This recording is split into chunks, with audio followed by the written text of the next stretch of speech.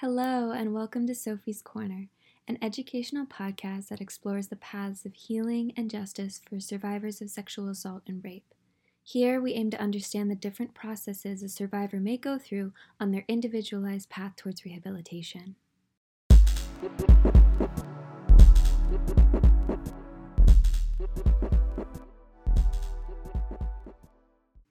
The first 3 episodes of this podcast are going to be focused on the justice aspects of the processes.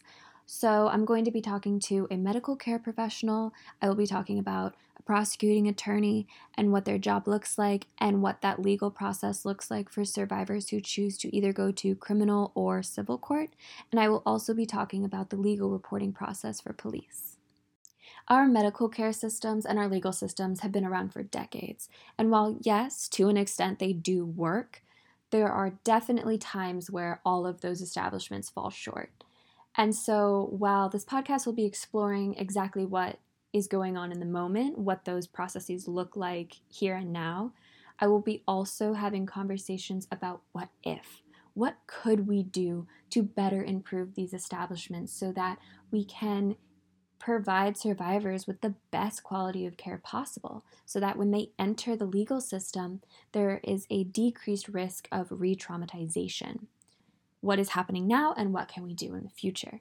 I think these conversations are so important because while, yes, maybe they're idealistic in a way, it's important to keep our minds open about what could be and how we can continue to improve our status quo. So, with that said, before we move on to the bulk of our episode for today, I would just like to reiterate that everyone is their own unique individual. There is absolutely no right or wrong way to heal from trauma, and everyone has their own paths for doing so. This podcast serves as a safe haven for information, education, and most importantly, conversation for a topic that can be very difficult to talk about. I hope that whether you're a survivor who is coming to this platform to look for guidance on the next step, or you're just somebody who's interested in understanding the systems and engaging in this conversation, that you find encouragement and you find agency in the arsenal of information, the arsenal of tools that this podcast offers to formulate a path that is best for you. Jumping right into today's episode, I interviewed Elizabeth Beressa, a pediatrician practicing out of Eugene, Oregon, who has worked for many years with children who have experienced sexual assault and abuse. We started the interview by talking about the day-to-day and how she prepares herself to go into that room and how she prepares herself to offer the best quality of care for the child in the moment. We then move on to talking about the processes of a rape kit, the processes of screening that are done for a victim. She does a great job of explaining that the agency of the victim is never lost in these processes. Rather, the victim drives the pace and the timing with which the rape kit can be done. Let's say the rape kit is fully finished and then the victim decides to throw it out. That is completely within their jurisdiction. We then segue into the secondary portion of her job, which is testifying for victims in court, and she provides an excellent overview of what that looks like, what that feels like, and we finish up our interview by talking about what is working and what we wish we could change. My name is Elizabeth Beressa. I am a pediatrician. So I have additional training in just the care of children. And then after that, I have additional training in child abuse as that kind of like a subset of that. Okay. Where have you gained your working experience? The only place that I have really worked outside of training is Eugene, Oregon, Peace Health Medical Group, primary care pediatrician, office care, and hospital care, and medical director, Child Advocacy Center of Eugene, which is the Center for Child Abuse Evaluation. And I worked there doing medical care, physical examinations. And I was the designated medical professional for child abuse in Lane County, there's the abbreviations called the DMP, which every county in Oregon has. And so I reviewed every case of child abuse that involved possible injury to the child, physical injury in some way. There would be two separate situations, and if it was in particular, if it was a sexual assault or a child or adolescent or teen sexual abuse case, there are two different ways that it might present, or that person might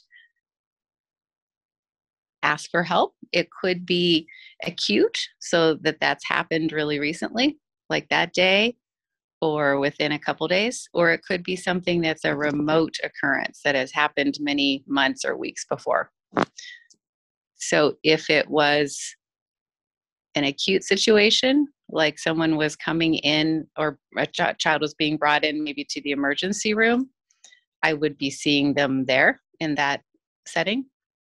And if it was something that was not acute, we had time to sort of organize things differently. If it had happened many months before, the child or the teenager might be coming into the clinic. And they'd probably be there for a couple hours. Okay. What does a medical exam for child abuse look like? It is a medical exam that's really identical to any other kind you might receive, that's sort of head to toe. It's just physically, it's more detailed. So you might be paying a lot more attention to really small things like on the outside of the child. And the other part would be additional evaluation in the form of x-rays, blood tests, scans of the child's body to try to answer the question of what happened to the child, or what is the story of that child's illness or injury. Dr. Beressa did not receive the SANE certificate, which is a certificate that forensic nurses have to perform rape kits. However, she's been in the room with several forensic nurses who have performed rape kits, so she was able to give me an overview of what one might look like. I can't go through all the steps, but I can describe it generally. Okay. The first thing that's part of the rape kit is just technically a questionnaire. It's not part of the medical record or part of the legal record, law enforcement. It's just remains with the kit, and it's questions that the examiner is trained to ask about circumstances, symptoms, timing, clothing, how they feel, any specific events that they might remember involving touching or contact or injury to any part of the body, head to toe. I think with the kits, people kind of think about sexual activity in like the genital area, but really a lot of the collection or the yield from it may come from other parts of the body. So injuries that kind of coincidental injuries that happen at the same time, like to your arms or your legs or your back. So it's really head to toe. It includes a diagram of the person's body, like head to toe, front and back, where every mark on their body is from the top of their head and their hair all the way to the bottom of the feet is documented and marked. And that diagram then has additional places for whoever is doing the collection to add more notes, like at the time that the person might explain to them. The rest of the exam looks like like Q-tips pretty much. And the Q-tips are all separated into different envelopes so that they can be preserved. And then from those Q-tips, different kinds of testing can be done. So for instance, there will be Q-tips that are used to swab and wipe at the skin at all different locations that the victim might be able to explain, like this happened there, this person touched me there. And the Q-tips will be, touched and sampled, and then they're all laid out to dry, to air dry, and then they're put into these actually paper envelopes. And that's just the kind of air that it needs to keep it preserved properly. There are also envelopes that are intended for like a saliva swab from the mouth, swabs from like the genital areas specifically, and some for that should contain hairs from the head and the genitals of that person. And depending on the age and the circumstances, they may also have some swabs that are meant to be taken under the fingernails for anything that the person might have, scratched at or have under their nails. And then the biggest part of the kit is actually the clothes.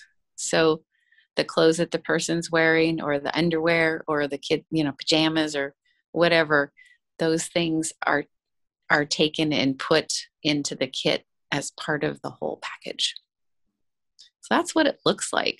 I mean, the person's, that is the victim that is participating, is answering questions, is explaining different parts of their body and what they remember. And they're having these Q-tips sort of swabbed or wiped on different parts of their body, and a couple hairs plucked.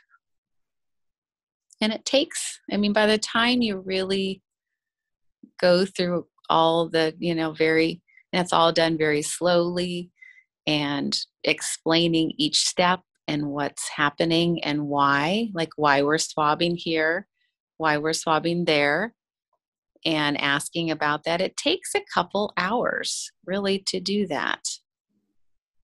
And I think part of what the SANE nurses are so good at is being able to read the person and sort of just meet them where they're at. Like if they need some more time, or they have more questions, or they even want to come back tomorrow, they're really good at pacing that. So it's very victim centered, and I don't want to say friendly. It's not friendly, but it's not adversarial, and there's no pressure. It's just, and they could collect the whole thing, and the person could say, I don't want to submit that. They can, not do it. So it's all they're very in control. What does your role look like in the courtroom?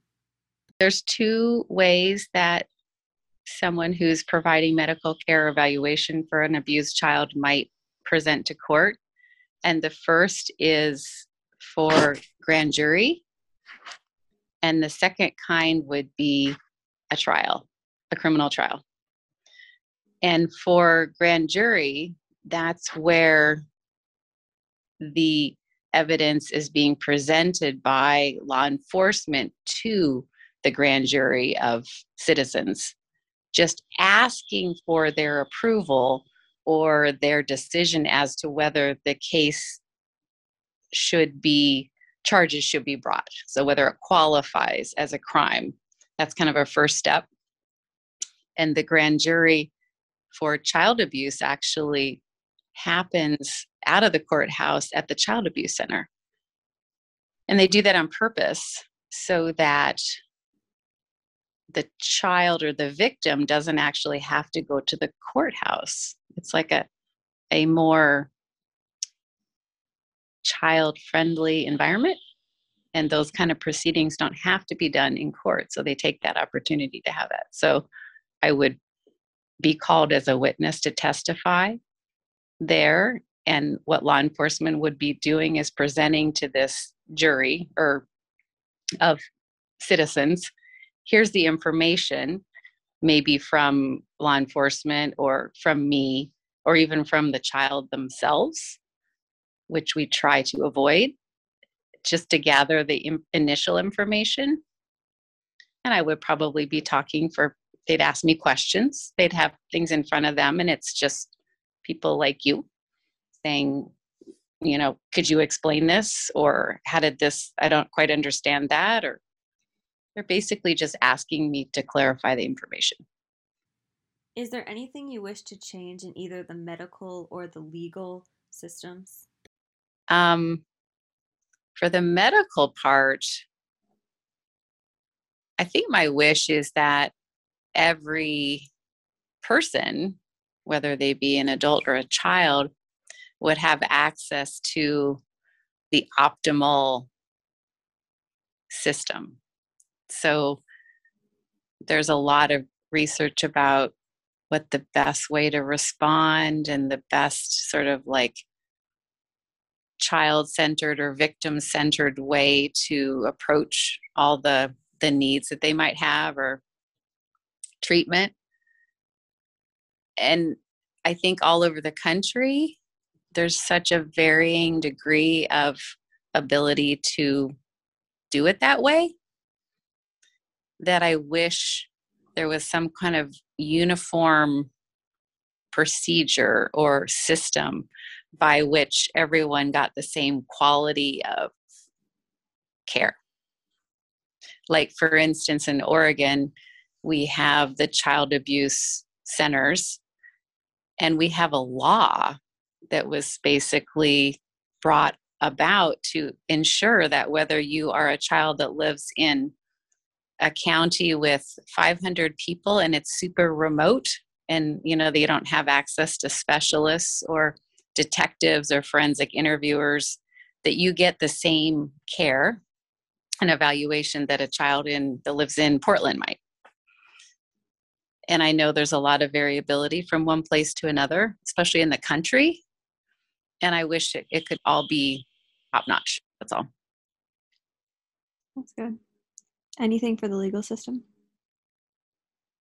Yes, I wish that the legal system was better funded, because almost universally, the agency that is representing the victim, the victim, is a public defender's office or a public office. And how well they're funded and how well all their personnel are trained and what support they have available, that's kind of what determines the experience of the victim. So I wish they were better. They could have the right amount of time and support for all the victims that they might be trying to help. And then I have a second really big idealistic want on the legal system that we see so many times, where everyone knows the situation, what happened, but it's that the legal system can't really answer that and make it right. Like the system doesn't have a way to correct or respond or sort of fix everyone's situation. It's just not perfect. Yeah, definitely. And like you can't, it can do a lot of things, the legal system, but it's just not perfect for every situation. Can you talk about the discrepancy in standard of care from place to place? Well, community standard of care, like how you do things in one place or another, can be so different. One place could be very progressive and have all these well-trained people that are kind of on the right track. And then another place could be like, oh, what's that? Oh, like, I don't know what to do about that, or that's dumb, or there's so much, there's no standard of care that seems to be easily pushed out to everywhere. Mm-hmm. Yeah, that's interesting. Do you think like a federal program could maybe mediate that? Like if there was like sort of a program like SANS or SANES for the forensic nurses? Well, that's what I was trying to think of. Like, well, I'm not a SANE. I don't have I don't have the SANE training. Yes. Like right now, for instance, I'm thinking of like the meeting of those two things. The child abuse centers can be, they are there's a national sort of like network of them in the United States. And they are like top notch on the most current research and the most current standards and the absolute best way to do everything from soup to nuts, from legal to social to medical to everything for a child from birth to 18, right? They have this down tight, and they are accredited. And any place in the United States that wants to open a center, so like in Oregon, every county has a center, and then they can be, or they want to be, accredited, which means they've met all those standards and all the care that they provide is in that category. So, I mean, that's a good example of, okay, you have to have a center, it has to be accredited. That kind of guarantees that level of competency and care. But there's no direction, for instance, in our state. And I talk a lot about our state because I don't know like every other place how that works. But there's no mandate from our legal system or welfare system or medical system saying that, for instance, in Malheur County, that's like a remote county of Oregon, saying that they need to work with the child abuse center. So they can have like a case and a victim and be like, no, we're just not gonna use that. We're not gonna take them there. Isn't that? Yeah, that's problematic. It's a lot of work. So because if they do, they're going to have to do it a certain way, and they may not want to.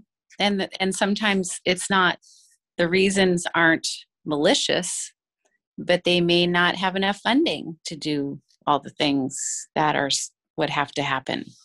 They may not have time. They might not have an extra detective to drive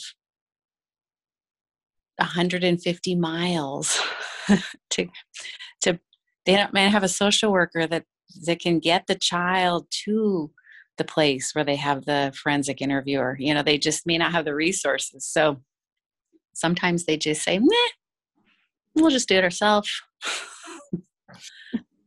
It's kind of interesting, but there's a disparity. Yeah, clearly. Yeah, so if you're a sexual assault victim in a place that's remote or has, different resources, obviously your care is going to be different. And there's a move with children to standardize that and really eliminate that. And it works pretty well. But for adults, they don't have the same system. Interesting. Why do you think that is? Why do you think there's more of a push for children over adults? I think it's because of the specialized needs of children and the use of the child abuse centers. How so? Like the use of the child abuse centers in terms of giving medical care? Yes, they have medical, that's part of their package. They do all the things that the child needs in that one place. And so they actually have a medical clinic within it. So the kids they'll come there, and it's just like any other medical clinic. And we have some specialized equipment that we would use that we have there that you wouldn't have at a normal doctor's office. But then in the same building, they have a forensic interviewer, where they can set up, instead of having a lot of different people talk to the child that may or may not know specifically how to interview a child or a teenager or someone that's developmentally delayed. So they can bring the child there, then it's in the same place as the medical exam office. And they can interview with this specialist who can do it one time, and it's recorded, and it's a video, like a one-way mirror. So all the other people that need the same information about the case can gather that without repeating the process with the child. So it can just be done once. And then that's the same place that the grand jury can occur. Okay. So they all there. And then even better, the center sort of becomes the meeting place for every expert that's involved with that child's case. And so literally 20 people will be sitting at a table together in person at that center discussing that child's case. So it sort of like brings everyone to the child, and they just come there, and the child might come in, or the teenager, 2 or 3 or 4 times, but they're coming into this place that they already know. And the people there, they know, and they have an advocate, like a kind of like one person that's dedicated to them, that'll always be there. So it really helps. Yeah, absolutely.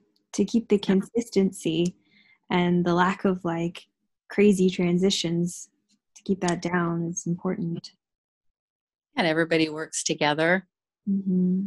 It's all centered around them instead of, okay, Billy, now go to the police station. Okay, now go downtown to the courthouse. Okay, now go to this doctor's office. Now go there. Yeah, it creates that process, that disjointed process creates more trauma for the victim, like for the adult victim. Oh, it's really hard. And the parents actually can get support at the same place. So maybe while someone's talking to the child, another person can be talking to the parent. So it's kind of like one-stop shopping. They have parent support groups. They have victim support groups there where they'll meet, and they'll kind of match them up in these cohorts of support groups. It's great. Yeah. They have like a childcare person that if the family has, like, let's say it's a 10-year-old coming in and she has a 5-year-old and a 3-year-old sister, and the parents are bringing them in, they have trained child care specialists that will take the younger siblings into the playroom and feed them snacks and do art with them while their sister and their parents are doing the other things. Right. They'll go and they have transportation. They'll go and pick up families and kids, bring them there. They do pretty much anything that's like good to know that there is that support for children victims. It's just too bad that same support can't be extended out to adult victims. And there's places that can, but I think more is expected of adults, but like teenagers, like at the center, they'll go pick them up at school. They need to come in for something. It's great. So it's like birth to 18, those centers? Yep. They also serve people over 18 that have developmental or intellectual disabilities, because they need the same specialized approach. Right. And that concluded the interview with Dr. Baressa. I was so lucky to be able to talk to a licensed pediatrician who has worked for many years with children who have experienced sexual assault and trauma. She did an excellent job of talking about what the medical care system looks like now and what she wishes could change in the future. Okay, my beautiful starseeds, thank you so much for tuning into the first episode of Sophie's Corner. I'm here to remind you that your souls are beautiful, your souls are powerful, and your souls are absolutely indestructible.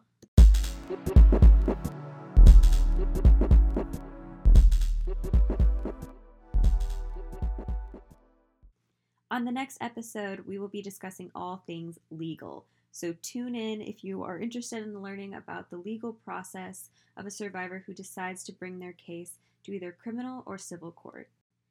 Signing off, Sophie.